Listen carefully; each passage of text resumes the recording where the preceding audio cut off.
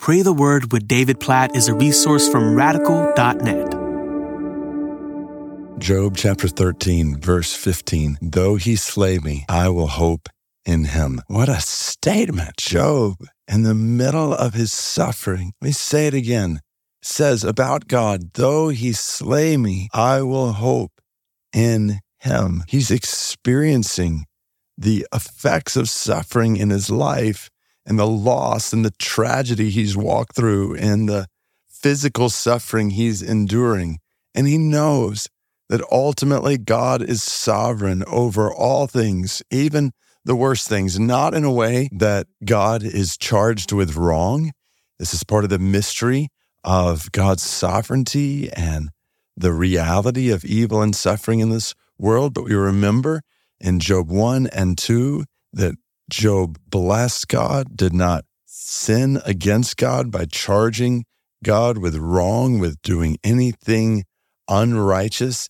And yet he knows he's experiencing suffering and tragedy in this world. And in the middle of it, in the depth of it, he says, I will hope in God. He knows that God is sovereign over all things, and God is right and righteous and just, and God is good. And this is the only foundation he has to cling to amidst all the questions in his mind, in his heart, amidst all the wrestling and confusion.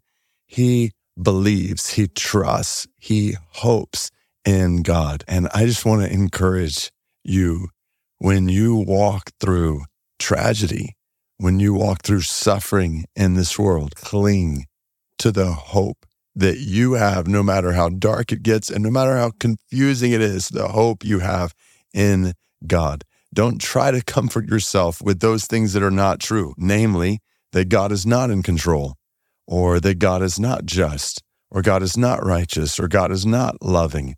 Many times when we walk through suffering or tragedy in this world, we can begin to question those things. Is God in control? Is God good? Is God loving? Is God righteous? But as soon as we go down those roads, we find ourselves standing on sinking sand, because we will lose all our hope. If God is not sovereign, if God is not good and righteous and loving and wise, then we have no foundation for hope in this world. This is the reality, though, of our God.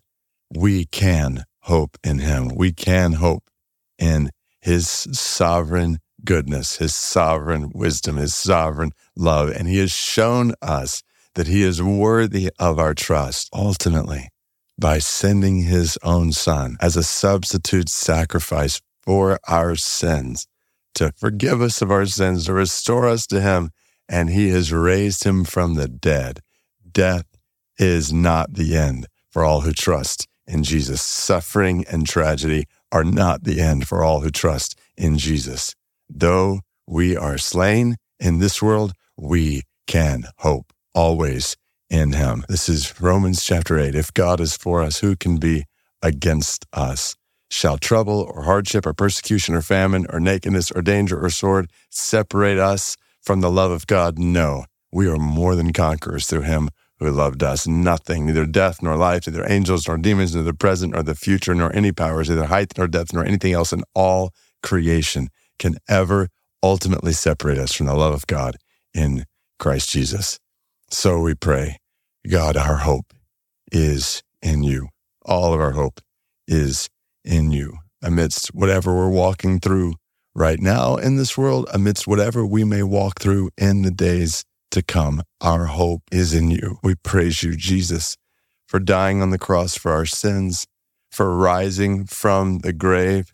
We praise you for your victory over sin and Satan and death. We praise you that all who trust in you will experience eternal life with you, not just in the future, but even now. Oh God, we praise you that when we walk through suffering, we have a rock to stand on. You are our rock.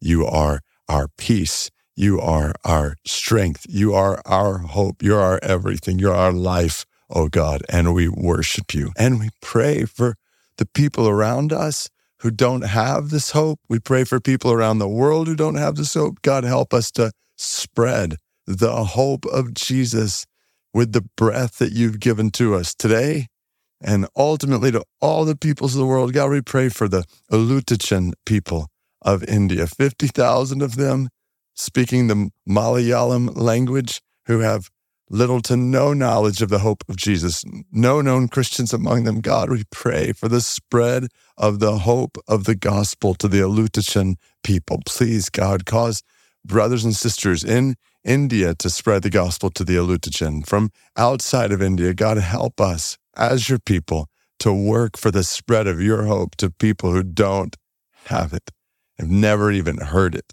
in the world. We pray all this according to your word in Job 13, verse 15. In Jesus' name, amen.